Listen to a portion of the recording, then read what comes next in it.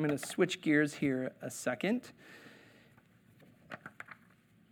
When I was in high school, I think I was a junior in high school, when our drama team visited a little town on the coast of Oregon called Ashland, and it's where the West Coast Shakespeare Festival is. And as I was perusing a bookstore that you would see like in a movie down this dark alleyway, right, the brick walls, there was this little tiny bookstore, which I love. Anywhere I go, I always try to find the bookstores. But I found my very first Siddur, which is right here.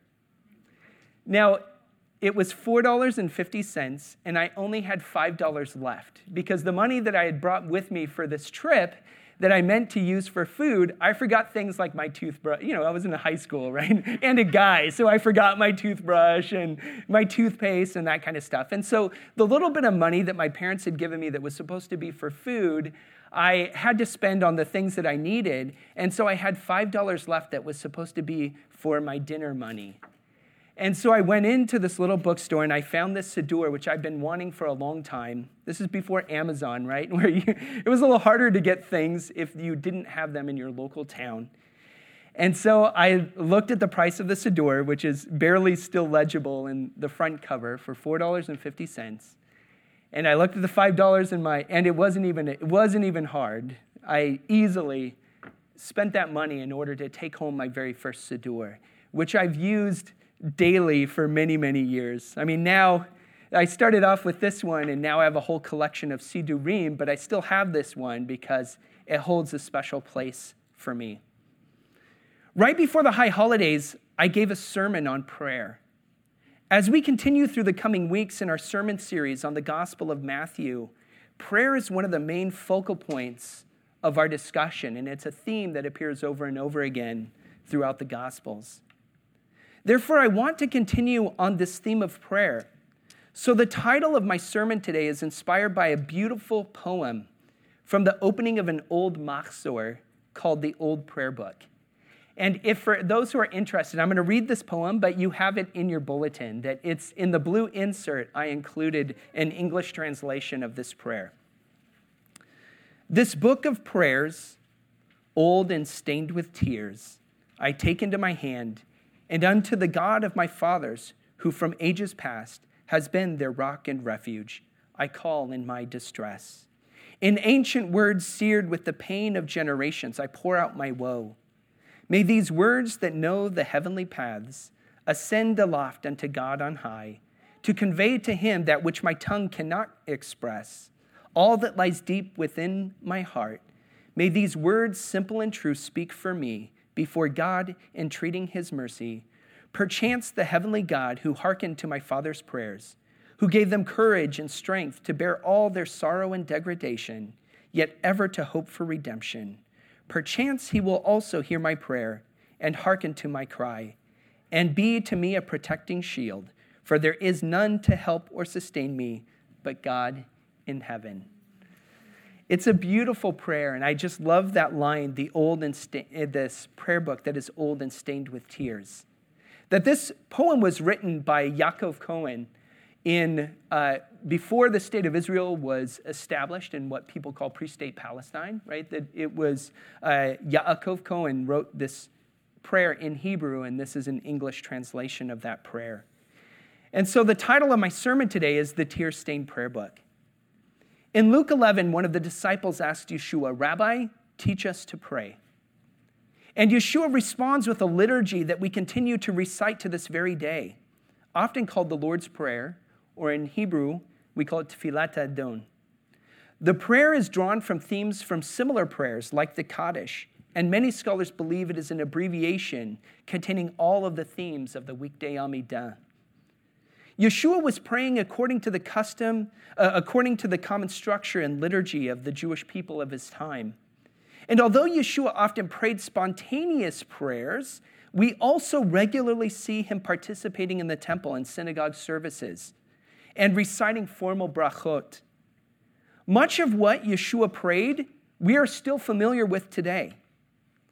So what did that include? What could we say? What did Yeshua pray, right? In addition to the prayers that are recorded in in the apostolic writings. During the Second Temple period, some of the core elements of the liturgy included, of course, the recitation of psalms and other prayers of thanksgiving. The psalms, after they were written from the time of the First Temple, formed a core part of our liturgy, as it does to this day. Also the Barchu, the Shema, the Amidah, which the central kind of prayer that we pray, the Hallel Psalms, the group of psalms that we pray on holidays, as well as possibly the Aleinu and the Mourner's Kaddish. And also, we have, by the time of Yeshua, the basic formula of the blessings. Baruch atah Hashem Elokeinu melech haolam. Blessed are you, O Lord our God, King of the universe. This formula was already established by the time of Yeshua. And so when it says that Yeshua, for example, that he would say these formalized ritual formulas, like when it says, then he lifted up the bread and said a bracha, the bracha that he said was, Hamotzi lechem min haaretz, right? The blessings we're familiar with today. But let's go back even further than Yeshua, even earlier in the scriptures, to see how these prayers were formed and developed. I don't have time to go into all of them, so we'll give just a few examples. The first was obviously the psalms used in the temple. How many of you were here when Dr. Sophia Magalhanes taught the Jonah study? Right? It was fascinating in the way that she was talking about not only the psalm that is in when Jonah cries out from the belly of the great fish and its connection to the other psalms, and that is a psalm of ascent. It's one of the psalms that was recited in the temple. And when you have the word Selah, right, everybody sees this in the Psalms, I was always taught that it meant pause, like it's a reflection, right? But that's not what it is. What does Selah mean in the Psalms?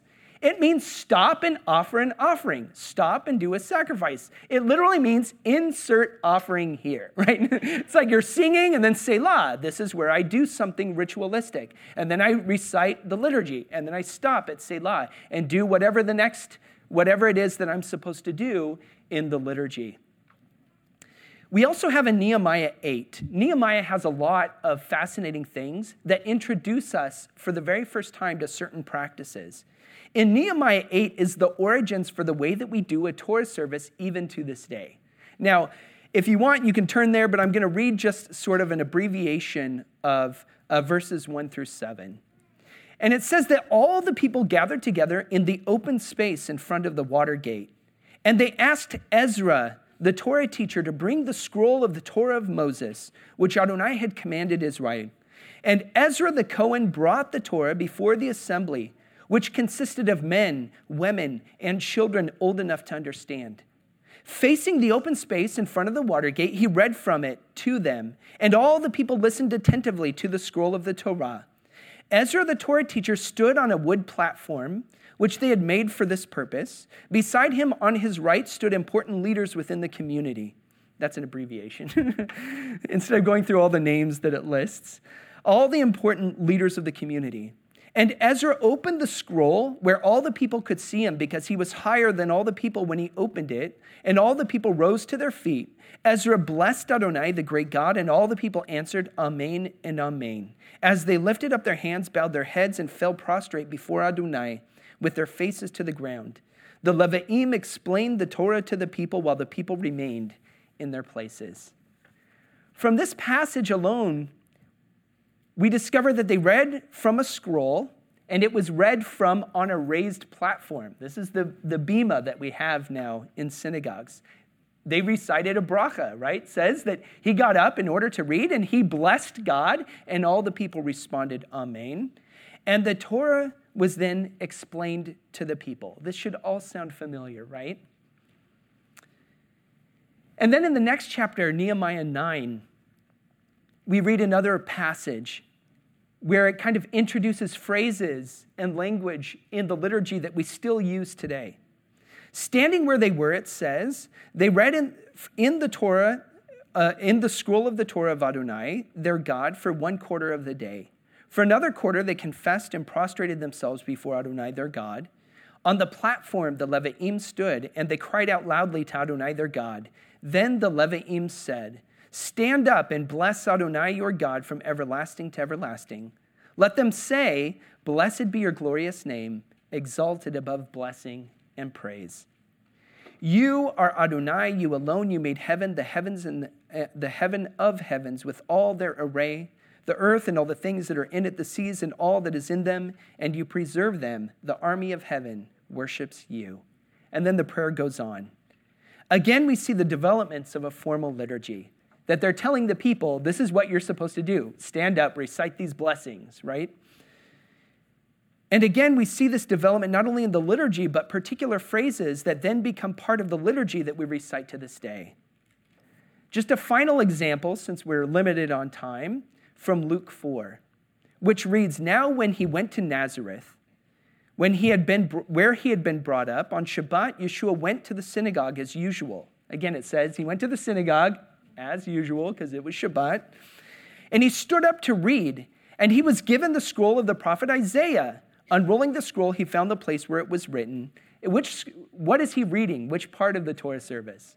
No, he's given Isaiah. So what did he read? The Haftarah, right? This was the Haftarah then that he would have read. The Spirit of Adonai is upon me.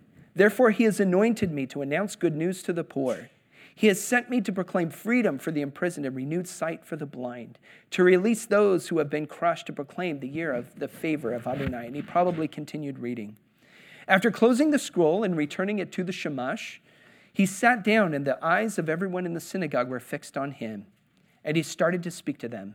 Today, as you heard it read, this passage of the Tanakh was fulfilled. Yeshua and his closest followers prayed the same prayers as the rest of the Jewish people. They didn't get banned or changed with the resurrection. Instead, Peter, James, and John continued worshiping and praying in this way. And the earliest followers of Yeshua developed additional prayers that were added reflecting their particular understanding of the Jewish faith. Of course, since ancient times, other prayers have been added to the Siddur. But the Siddur is 80 to 90% straight scripture. It is mostly psalms and other scriptural passages that are all sewn together. So when we pray the Siddur, we are praying scripture. This is why for countless generations, Jews have prayed, sung, cried, mourned, and delved into the pages of the prayer book. Its pages contain far more than letters and words. It embodies the story of redemption, the history of the Jewish people, the emotions of life, the depths of our theology, the ingathering of the nations, and directs us ahead to the Messianic age. The Siddur is far more than liturgy. It is a portal into the spiritual realm. And the Siddur enables us to pray as Jews, as Israel, and as those grafted into Israel through Yeshua. We now, of course, find ourselves in the postmodern age. We're in the 21st century when biblical literacy is extremely low. Yiddishkeit, meaning Jewish knowledge, is extremely low, and the average American Jew doesn't really have any Hebrew language skill. So, some of us have developed innovations like PowerPoint prayers, putting them up on the screen so everyone can follow along easily. But there are also limitations to this approach. What about when the computer freezes? What about when the person running the PowerPoint gets distracted? No offense and not calling anybody out. What if the slide is formatted in a way that is hard to read? It's not a perfect system.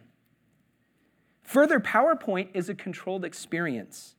When we only use PowerPoint, everyone is funneled into the same direction. You cannot take your time, you can't move ahead, or continue to engage the liturgy even when others are engaging differently. It can also be a crutch.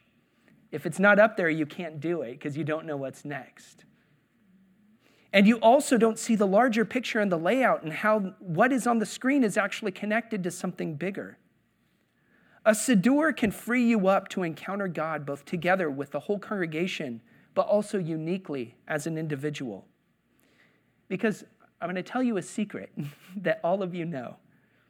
Not everyone connects with God in the same way.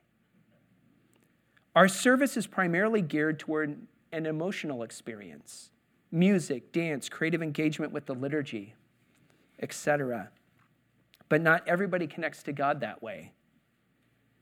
Some people connect to God more intellectually, or they want to pray more traditionally. Using a Siddur allows everyone to engage with God and the liturgy together as a corporate unit, but also individually at their own pace and style. And for those who are still new to our congregation or new to the liturgy, a Siddur can help them to more easily engage with the English translations of the prayers, because you can take your time and just follow along when everybody is singing in Hebrew. Of course, like with everything, there can also be limitations to using a Siddur. It's got to be learned, right? You can't just pick up the Siddur and boom, then you know how Jewish prayer works over the course of thousands of years, right? Instead, it's like riding a bike. You have to start with training wheels, but once you get your training wheels off and you feel comfortable, then you can pop wheelies and do bunny hops and do cool stuff. And it's the same with me. For those of you who know, I grew up as a believer in Yeshua and grew up in more of a charismatic environment, and so I often switch between both.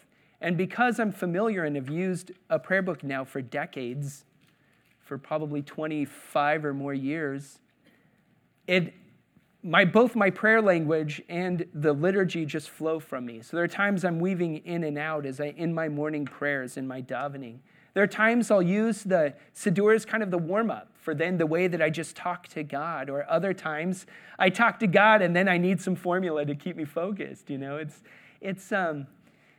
There are different ways to use it and engage with it. Just like we did during the high holidays, we're going to try to make it, sorry, I lost my place. I believe that the benefits of using a Siddur far outweigh its limitations. How many of you remember our high holiday services this year? I don't know about you, but I was personally so inspired this year. Weren't they powerful? And how many of you had an encounter with God in some form or another? I had so many people come up to me and tell me how spiritually moved they were, how powerful and how present the Holy Spirit was. And guess what? We were using prayer books. We used a machzor for all of them, and it was wonderful to look out and see people deeply immersed in prayer, holding their prayer books, swaying and shuckling and pouring out their souls to God with help from pages. Using a Siddur does not have to quench the Spirit. We often forget that some of the most powerful spiritual encounters in the Bible were in liturgical contexts. For example, when you read about the powerful time when Solomon is up dedicating the temple and the Spirit just fell on all the people, that was a liturgical context in the temple in Jerusalem. So with all of this in mind, I've taken everything that we do on the screen and I've transmitted it to the page. I've developed a prototype Siddur that I think is a beautiful reflection of our congregation's history, its values, and its commitment to prayer, study, and worship, especially within a Jewish context. And we're going to start experimenting with it next week. This prototype Siddur is a temporary option that will allow us to experiment. We're not at a place right now where we want to raise a bunch of funds because we don't even have a specific Siddur in mind, but instead, let's begin to experiment with what we have to be able to engage with it in a different way. The benefits of this kind of temporary Siddur is that we can make changes and continue to tinker with it to fit our community. Of course, sometime down the road, we can explore more permanent options, but for now, this will help us begin using a Siddur and getting used to it. And we're going to try to make this learning experience as easy as possible. So PowerPoint is not going away. For those of you who love the electronic engagement, we're still going to have the PowerPoint to engage with the music and stuff like that. But the stuff that we normally do on the liturgy on the screen, that will now be on the page just like during the high holidays. And we'll have the page numbers, we'll do the explanations, we'll help everybody get familiar and comfortable with using a Siddur. Why? Because using a Siddur reinforces and informs our faith. When we recite the liturgy, what we're doing is we're telling ourselves, we're reinforcing what we believe. When we say things like the Shema in our declaration that there is only one God, when we recite things like the Philippians passage in the Aleinu, we're reminding and reinforcing the idea that we believe Yeshua is divine. It shapes our thinking. The more that you engage with the Siddur and the prayer, the way that it shapes the way that you think about theology and the way that you think about what it means. For example, from a Jewish perspective, redemption doesn't begin with Yeshua. Redemption begins in Egypt, when God delivered us corporately and individually as a people. And these are the prayers that we recite over and over and over again. It unites us together as a congregation and also with all of Israel. Then not only, I love the liturgy when we recite it, because in the passages that we do publicly together, we're all together reciting the same words. When I first moved to Hungary, my very first Shabbat there, I didn't speak any Hungarian yet. But, you want community, and so I went to a synagogue. And what a wonderful experience it was. The only thing I didn't understand was the sermon, because it was in Hungarian. But you know what? I knew the Siddur, and I knew the prayers. And I could engage and participate. And anywhere that a Jew goes in the world, there's a community, because it unites us and binds us together. It's also a rehearsal for the Messianic age, when we will worship with the heavenly court around the throne. And guess what? There are liturgical prayers that it says that we do in heaven. Even the formula, Kadosh, Kadosh, Kadosh, Adonai Tzvaot, is a formula. It's a liturgical formula. Holy, holy, holy is the Lord God of hosts. Ultimately, prayer is the posture of the decentered self. And our liturgy are words of humility. The Siddur is simply another tool to encounter God. So if you want, you can take a look at the sneak peek that there are the Siddurim. There's a few of them on the back table. But this is what it's going to look like. It's got large font. It's 12-point font, the English, and it's fully transliterated. It has some explanatory notes, and it will have more as we begin to continue playing with this. But as I said, it's a way to kind of experiment a little as a community. But it also defines who we are. As a synagogue, we're unique in the fact that we don't use a Siddur, right? When almost any other synagogue, whether it's Orthodox, Conservative, Reform, Reconstructionist, you name it, it's not an Orthodox thing, it's just a Jewish thing. And for those of you maybe who are from conservative Christian backgrounds, a prayer book might not be such a crazy idea either, because it's what's used in all of the traditional communities: Anglican, Methodist, Presbyterian. Some of you might even be old school Baptist and maybe used a hymnal, right? The idea of engaging God through pages is not a unique idea. There are things, as I said, that can be very helpful about PowerPoint, but it's also very limiting. There are things about a prayer book that can be challenging, but at the same time, I believe that the benefits outweigh the opposite. Avinu, our Father, I pray that as you continue to guide our community, that you would always make us open and sensitive to what you're doing. God, I know that we are introducing an idea that is not so new, but also new. And I pray that there would be an openness within us to wrestle with this and to be open to what you're doing as we build towards the future. Thank you, God, for Beth Emunah, for all the people who are here, what you're doing in each of our lives, for all the little ones and families that you're bringing to us. I thank you, God, that we are here, that you have sustained us, that you have helped us reach this joyous season. And may this season, the season of lights, the season of miracles, be one that for each and every one of us that we would experience your light and your redemption at this time and in this season. We lift all of this to you in the name of Yeshua. Amen. So please rise with me for the words of the Aleinu.